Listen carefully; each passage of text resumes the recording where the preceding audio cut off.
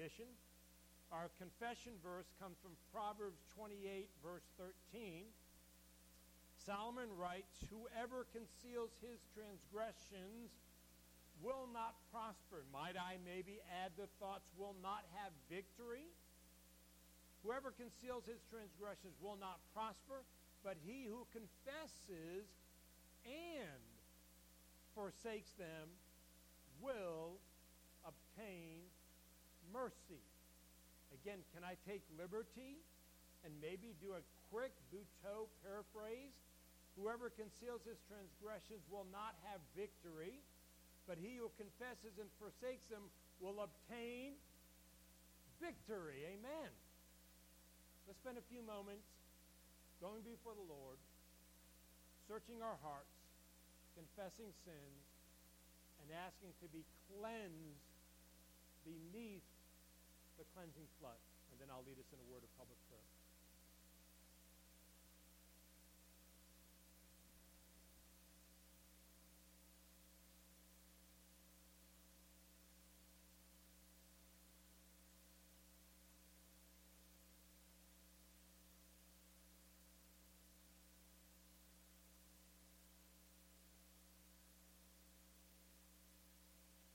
Father, as we've sung, we have victory in Jesus.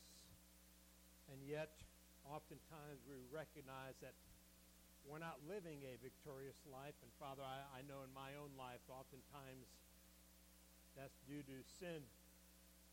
So Father, we come before you this morning as a people, seeking your forgiveness for our failures, for our shortcomings, whether they be intentional or not. Father, that you cleanse us through your blood beneath that cleansing flood as your redeemed people. Bless us through this time of worship and study of your word. I pray in Christ's name and for his sake. Amen. In our Christian lives, we no doubt are told that we will suffer trials and tribulations. In fact, from that, we might ask several questions. You might ask them to yourselves privately, maybe even sometimes audibly, and you should not be ashamed of these questions, but they may sound like this. Why do we have to go through these things? Or you may say, where is God when I'm going through these trials? You probably have felt that way. Or when will these stop? Or you might say, what should the expected end result be? The fact is as odd as it might sound, God places these trials and tribulations our way, yes, to strengthen us. And that may seem odd to you, but he doesn't give us more than we can handle through Christ, who strengthens us, Paul says in Philippians 4:13.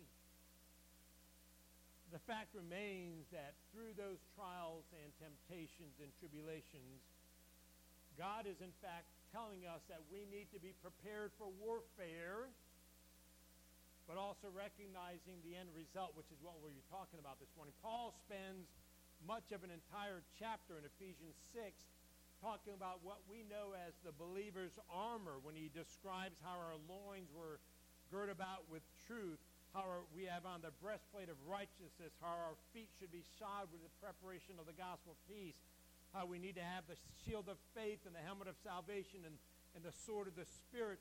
We have all these spiritual weapons at our disposal, yet too many of us are losing the battles. Too many of us are facing constant defeat. Now, ask this logically. If you truly believe God only allows us or allows in our lives those things that he gives us the strength to overcome, which we'll be talking about, and you're in the midst of them and you're not having victory, whose fault is that? Did God in his sovereignty go, oops, I didn't know Michael couldn't handle that. I messed up. No. It's me. I'm the one that erred. Yet too many of us are not having victory. If I were to tell you today that the victory has already been won, would you say amen to that? Because it has been. The victory's been won. But let me ask you this, and don't respond again audibly or by a show of hands, but do you feel today like a victorious Christian? Again, oftentimes we feel too much defeated. Now, we know that in time we will have the victory. We believe that. But many of us are living a life much like, if I can grin to bear the discussion of it, a football game. Whether it's your Cincinnati Bengals or my New England Patriots. We're struggling. But let's just assume, for the sake of argument, we're both having better years. But the reality is this. We feel oftentimes like we're in a close football game and there's 3 seconds left on the clock and we are losing. The Caruso Saints are losing 20-18 with 3 seconds left. And with those 3 seconds left, yes, he comes up to kick that last field goal, folks. There he is, Pastor Chris Theobald, lined up, ready to go for that 50-yard field goal, 3 seconds on the clock. The snap, the kick, it's good and we win. Amen. That's how we're living our lives. We win, but we just barely made it by the skin of our teeth. That was a close one. Really? Is that what God has in store for us as believers in Christ? That's not what he wants. This is not a close one, folks. The battle has already been won. All we're doing is playing the game. It's sort of like watching Tebow where you just put the rewind and watch it all over. You know what's going to happen, and we're going to win. And it's not close. It's for those that are from up north, that blue state, it's the Buckeyes wiping out Michigan State. All right, I'm done with the football analogies. What I want to talk to you this morning, message is entitled More Than Conquerors, and then subtitled, Are You Living the Victorious Christian Life? I trust you found your way to Romans chapter 8. If you're able, one last time, would you join me in standing in the honor of reading of God's Word? I'm going to read verses 35 through 39 of Romans chapter 8. 35 through 39. I can find it in my text. My apologies. Who shall separate us from the love of Christ? Again, these are rhetorical questions. My son dealt with this a couple weeks ago. Shall tribulation or distress or persecution or famine or nakedness or danger or sword? As it is written, for your sake we are being killed all the day long. We are regarded as sheep to be slaughtered. No, in all these things we are more than conquerors through him that loved us. For I am sure that neither death, nor life, nor angels, nor rulers, nor things present, nor things to come, nor powers, nor height, nor depth, nor anything else in all creation, nothing will be able to separate us from the love of God in Christ Jesus our Lord. And God's people said, Amen. Father, we thank you for your word this morning. Father, empower me through your Holy Spirit to proclaim your truth. And Father, use your word to prick hearts, to help us to better understand the victory that's already been won. We pray in Christ's name and for his sake. Amen. We'll be looking at 3 issues this morning with regard to this text on victory. I'm going to talk about the foundation of being more than conquerors, the fact that we are more than conquerors, and then I'll conclude about the freedom in being more than conquerors. Our key verse for the message this morning will in fact be verse 37. Let me read that to you again. No, in all these things we are more than conquerors through him who loved us. Now within that key verse, we'll find a key word. Now it'll be translated as words, I'll explain that more in a moment. But the key phrase is more than conquerors. So the first thing that I want us to look at this morning is the foundation for being more than conquerors. What do we base that on? What's the foundation of the fact that we are more than conquerors? Paul starts off by asking a very important key question in verse 35 when he says, "Who shall separate us from the love of Christ?" Now ponder that just for a moment. Who shall separate us from the love of Christ? If there's anything or anyone that would be known, but the question is there anything, and again, not to steal from him, but Hobson, my son, dealt with that 2 weeks ago in an overview, but this is a rhetorical question talking about God's love. Now, as you would expect, the word there about the love of Christ is that very powerful Greek word for love, the strongest word that you know in the New Testament, which is what Greek word? Agape, or the verb is agapao. It's self-sacrificing love. That's the love that he's talking about here. Who shall separate us from the agape love of Christ? It's a permanent love that can never be separated. And Paul goes further with a question, but again, it's rhetorical. Shall tribulation or distress or persecution or famine or nakedness or danger or sword? And the list could go on, but he lists specifically 7 items here: tribulation, distress, persecution, famine, nakedness, danger, sword. Each of these words means something different. I am not going to go into any detail about the specific meanings of those words, because here's what I'm getting at. Here's what Paul's getting at. No matter what difficulty you're thinking of, if it's not in this list of 7, you could put ... etc., etc., etc. No matter what it is, friend, nothing can separate you as a believer from the love of Christ. Amen?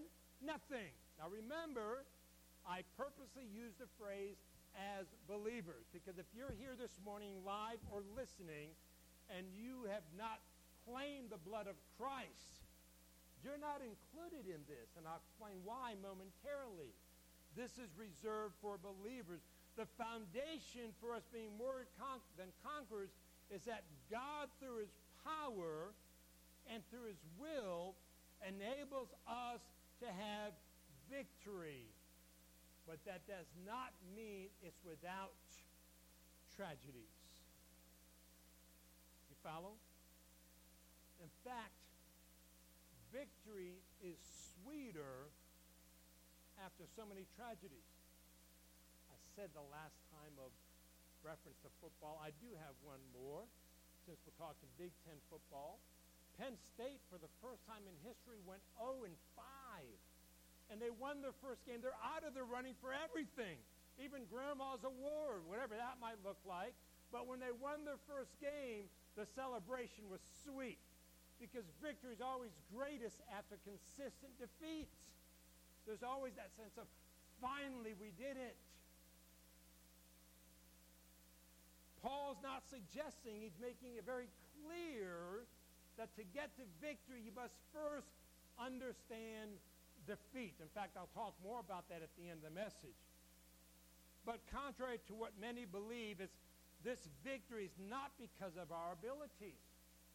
It's not because you're a better position player or a better church member or you read your Bible. It's not based on what your abilities are, nor is it based on the good old days, where some of us that are older talk about the good old days. Why, when I was your age, or the good old days. Do these sound like good times? Tribulation, distress, persecution. Do those sound like good times? Now look at verse 36 for a moment as Paul goes on. As it is written, for your sake, believer, for the believer's sake, we are being killed all the day long. We are, not we were, not we will be, not we could be. We are regarded as sheep to be slaughtered. These are not pleasant days. Now listen. We are in some of the weirdest times that any of us have ever seen, if not all of us. I mean, this is just, who would have thought, even a year ago, that we'd be in the midst of this pandemic? I mean, it doesn't matter where you stand with regard to this or that, protect yourself. I've told some folks going down to Gatlinburg, Mr. Zuckerberg, you can take this down after I'm finished. You warned him the other week, so this is my chance. I was in Gatlinburg with 37 people in a house together, no mask. Now, I am cautious. I was talking to some about being cautious. Now, I don't mean to make light of that at all because I don't have an immune system. You all know that because of my kidney transplant.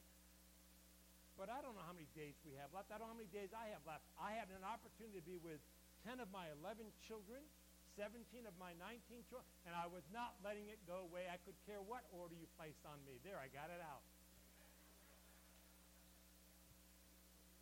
I want to make sure Mr. DeWine isn't back there.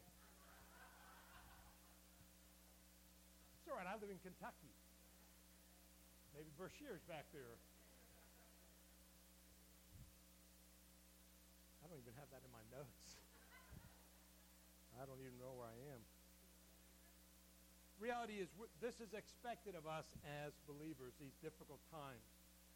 And in reality, they seemingly are getting more difficult. There are many that are just, especially on the what we would call the conservative side of Christianity with regard to the president-elect. Listen, we really have nothing to fear, right? We're not to fear man. I know things look like they can get scared, but God has allowed this. He has. And we may not like it. I may not like it, but the reality is my God is sovereign. And he's going to see believers through this. Trust me. Because there's hope. There's hope. And then Paul goes on to respond to this. So not only do we see the foundation of being more than conquerors, about all that's going on, second, we see the fact that we are more than conquerors. Again, verse 7 that we identified as the key verse, I want to look at that again. No, in all these things we are more than conquerors through him who loved us. Paul answers this question and says, no way, absolutely not. There's nothing that can separate us. In all these things, and again, he refers to 7 things. In all these things, we are more than conquerors. Listen, and I'm not going to do all of them. In tribulation, believer, saint, K-Russo person, and all. In tribulation, you know what? We're more than conquerors. Amen? In distress. Any distress going in your life right now? Some of you, yes. Some of you a little. Some of you a lot. You know what? In distress, guess what? You're more than conquerors. You know what else? In persecution. You being persecuted? I shared with folks. I lost literally business friends who rebuked me for being in Gatlinburg with my family because of COVID. And I understand their position. I'm not going to argue with them. And they unfriended me, but somebody already hit the nail on the head when they said, well, they really weren't a friend. Now, that, to me, I'm using that as an example of persecution. That's a poor example because that's not really true persecution. But the reality is this, in persecution, guess what? We're more than conquerors. Amen? This is not a could be, nor is it a should be, and it is. But yet we're not living that way. In the persecution that you're going through right now, whether it's COVID-related, job-related, family-related, health-related, we've got folks with back issues, headaches, struggles. Listen, we're told we are more than conquerors. Now, I told you before that the key verse was verse 37. I did say the key word is that phrase, more than conquerors. The reason I said key word is in the Greek, it is one simple Greek word. It's the Greek word hupernikomene. Now, that's made up of a compound of 2 words, huper, which actually means above or beyond. The easiest way I remembered that in Greek class is I took the word huper and I added an S in front of it, got rid of the S, and I just called it super. In fact, in Greek, it's the letters U-P-E-R. It's called a breathing mark, which makes the sound H, but it looks like just the word physically. To us, it looks like the word ooper, add an S, and it's super. So think of that just for a second. And the second word is actually the noun is the Greek word Nike. Do you maybe hear anything in that word Nike? Or let me change the pronunciation a slight bit by what some people might say when they see it in English, because it's spelled Nike, and it's pronounced by most people Nike, who was the Greek god of victory. Oh, victory in Nike. No. Oh, victory in Jesus, my Savior forever. He sought me and bought me with his redeeming blood. He loved me ere I knew him, and all my love is due him. He plunged me and you to victory beneath the cleansing flood. Paul takes that Greek God. Remember, he's writing to converted Romans. This is the book of Romans. What God do you think they worship more than any other God? Nike. And Paul says, and he makes up this word for believers. You are hypernike, super conquerors. He could have just said Nike, but he goes above and beyond. Why? Well, I think part of that is that same root word for Nike we see in 1 John 5:4, when John writes this, for everyone who has been born of God, not some, not preachers who have been born of God, because so many of them haven't been. You didn't catch that, did you? For everyone who has been born of God, what? Overcomes the world. How many believers? Everyone overcomes the world. And this is the victory that has overcome the world. What? Our faith. That same verb, Nike, is translated here, overcomes. What a concept. Victory and overcoming. Now, the very next verse in 1 John 5 is verse 5, where John says, who is it that overcomes the world except the one who believes that Jesus is the Son of God? In other words, overcoming, being victorious in the spiritual sense is reserved for believers in Jesus Christ. And again, this in context appears to be a promise. Again, but some are not sensing that victory. And oftentimes the response, even maybe by counselors or even by preachers, sometimes you may hear counsel that sounds like this. Oh, it's because you just don't have enough faith. I'm going to submit to you this morning, this has nothing to do with the quantity of your faith, but with the, thank you, Robin, quality. She's helping me out. Caleb does that in Sunday school too. The quality of your faith. Well, say, Pastor, what do you mean by that? Well, let me do a quick test here. By show of hands, how many of you today, I'm not even going to spend time looking, but just by a brief show of hands, how many of you here today believe that Jesus is the Son of God? Raise your hand. That's what I expected. So there's the faith. You believe he's the Son of God. Now, if I were to then ask you to raise your hands, and I won't, but the question might sound like this. How many of you today feel like you're having a tremendous victorious week or day or month or year? How'd you feel this past week?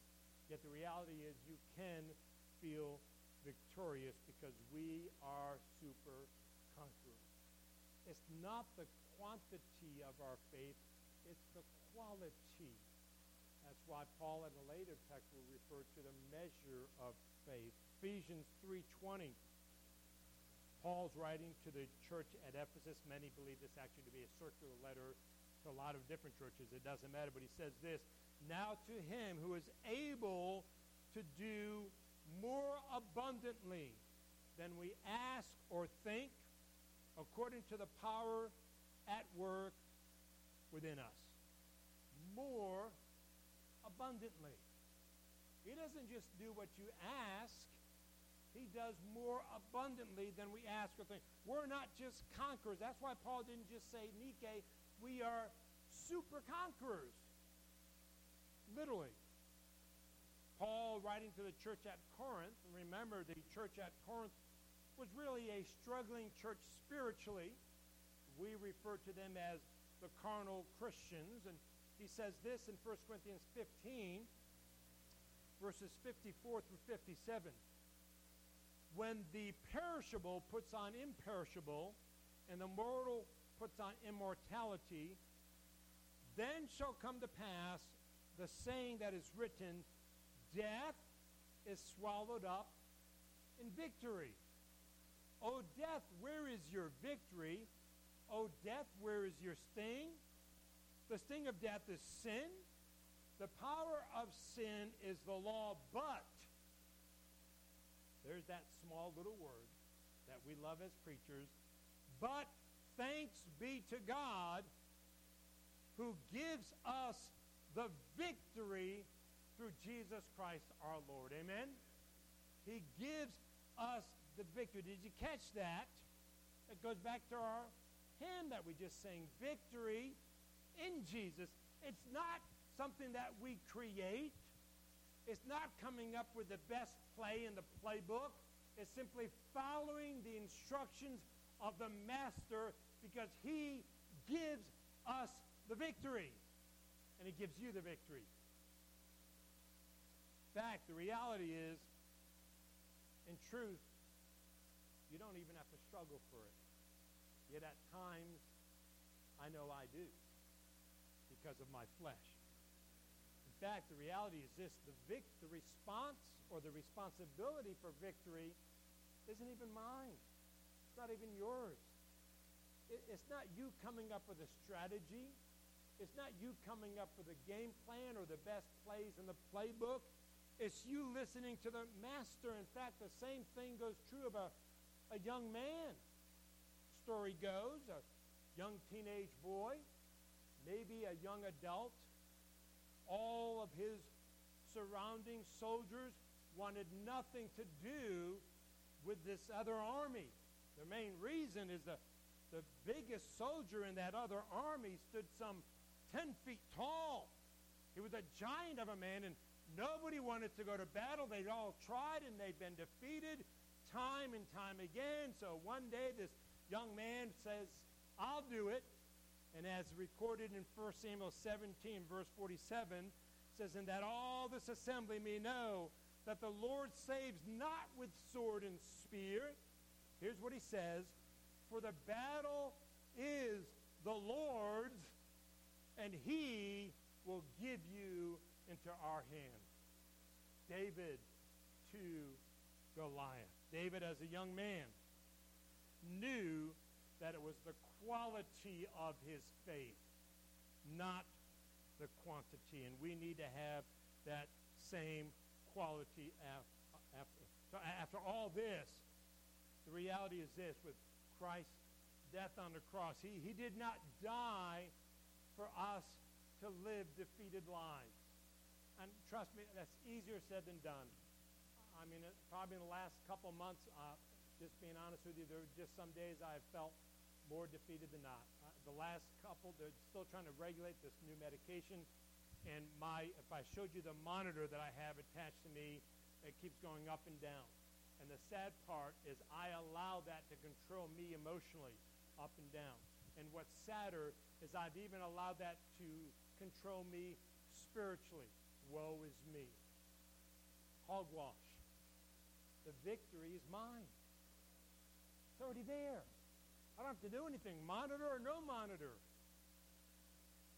The foundation of being more than conquerors is based on the battle has already been won. The fact is that God provides us the victory through Christ. then last is the freedom in being more than conquerors.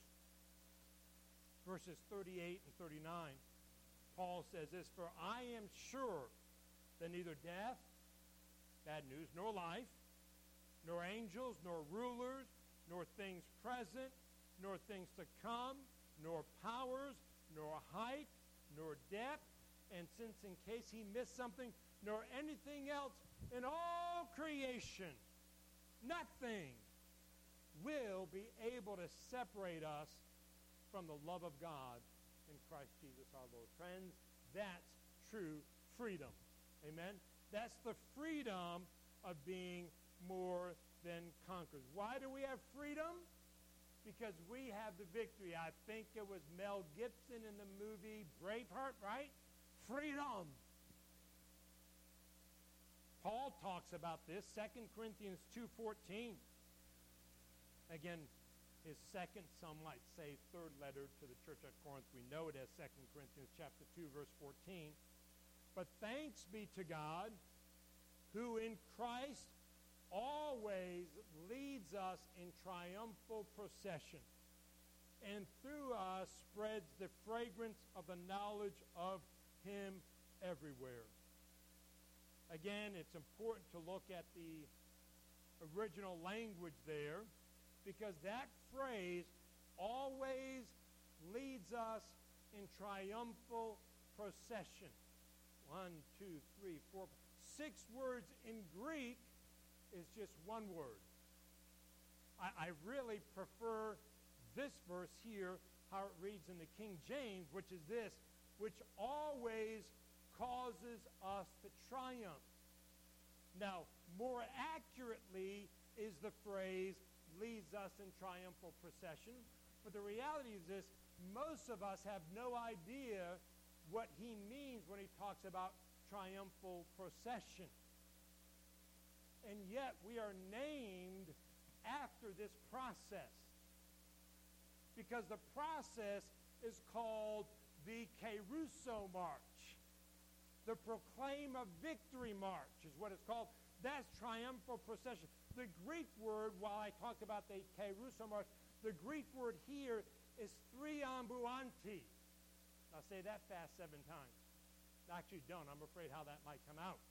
Triambuanti is the word. It's a reminder of who is in control.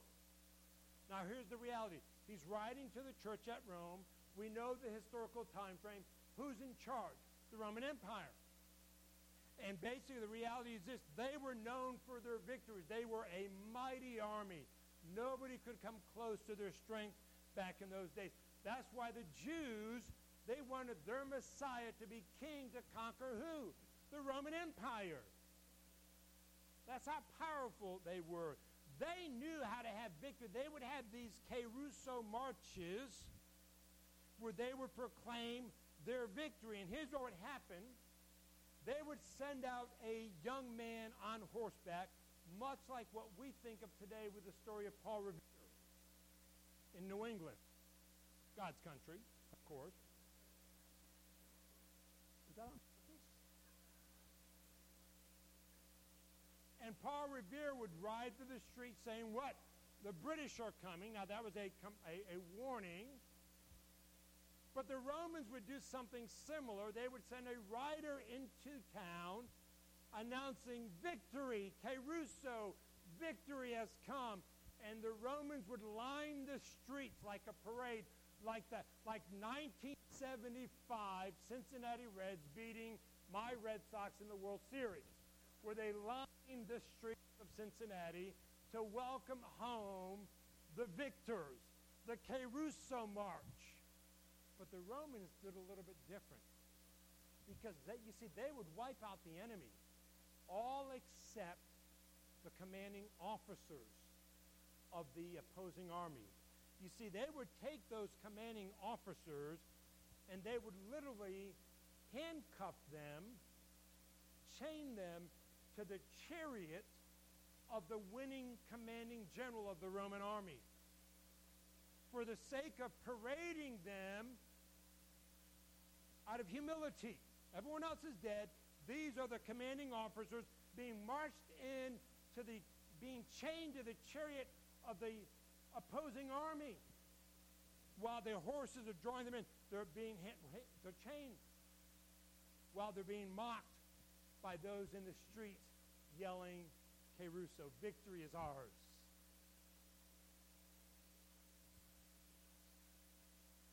Paul is describing that triumphal procession. That's the Greek word, triambulanti, a time of celebration beyond imagination. And recognizing, they start off with the incense, with the high priest. There are the leaders of their Roman practices, musicians playing their songs, gold-plated chariot, and announcing the victory. But back to verse 14, as you think that now in context, always leads us in triumphal procession, or always causes us to triumph. Here's the key to that. God, and God alone, causes you and I to triumph as we allow him, as we submit to his leadership.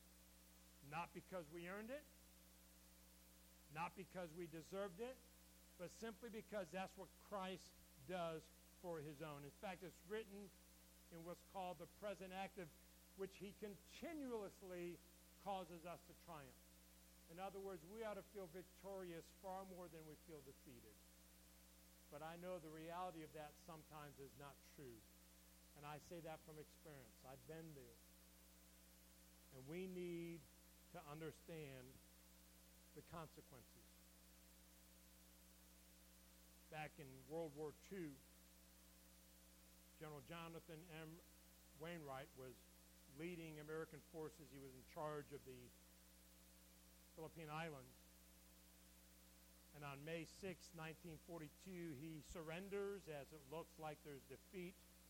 Captured by the Japanese, he's held prisoner for 3.5 years.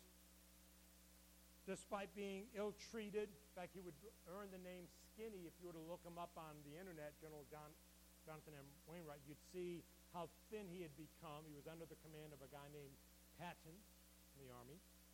But he never lost hope despite his dwindling health.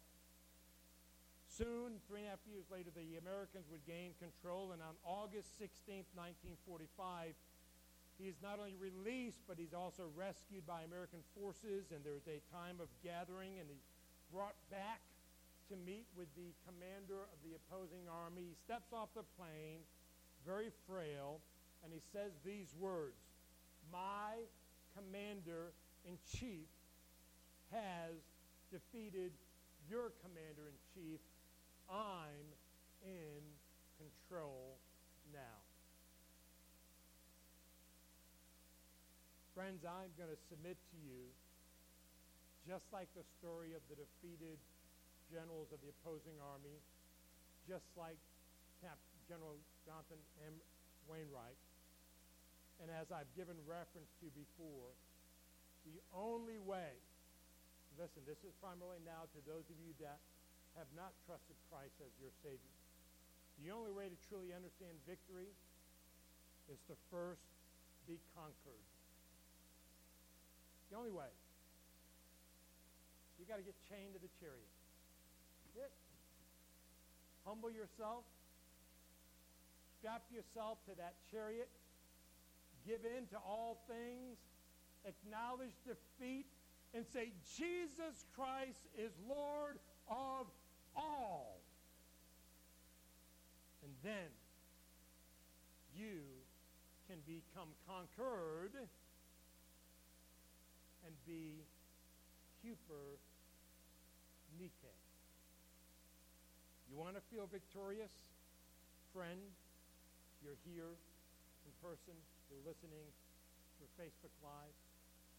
If you've never allowed Jesus Christ to conquer your life, today's the day to do that. Believer, if you're living too much in defeat, yes, you may have sensed and felt that being conquered, but it sort of drifted away. come back to the commanding general. Acknowledge humility, through humility, that you need to be reconquered.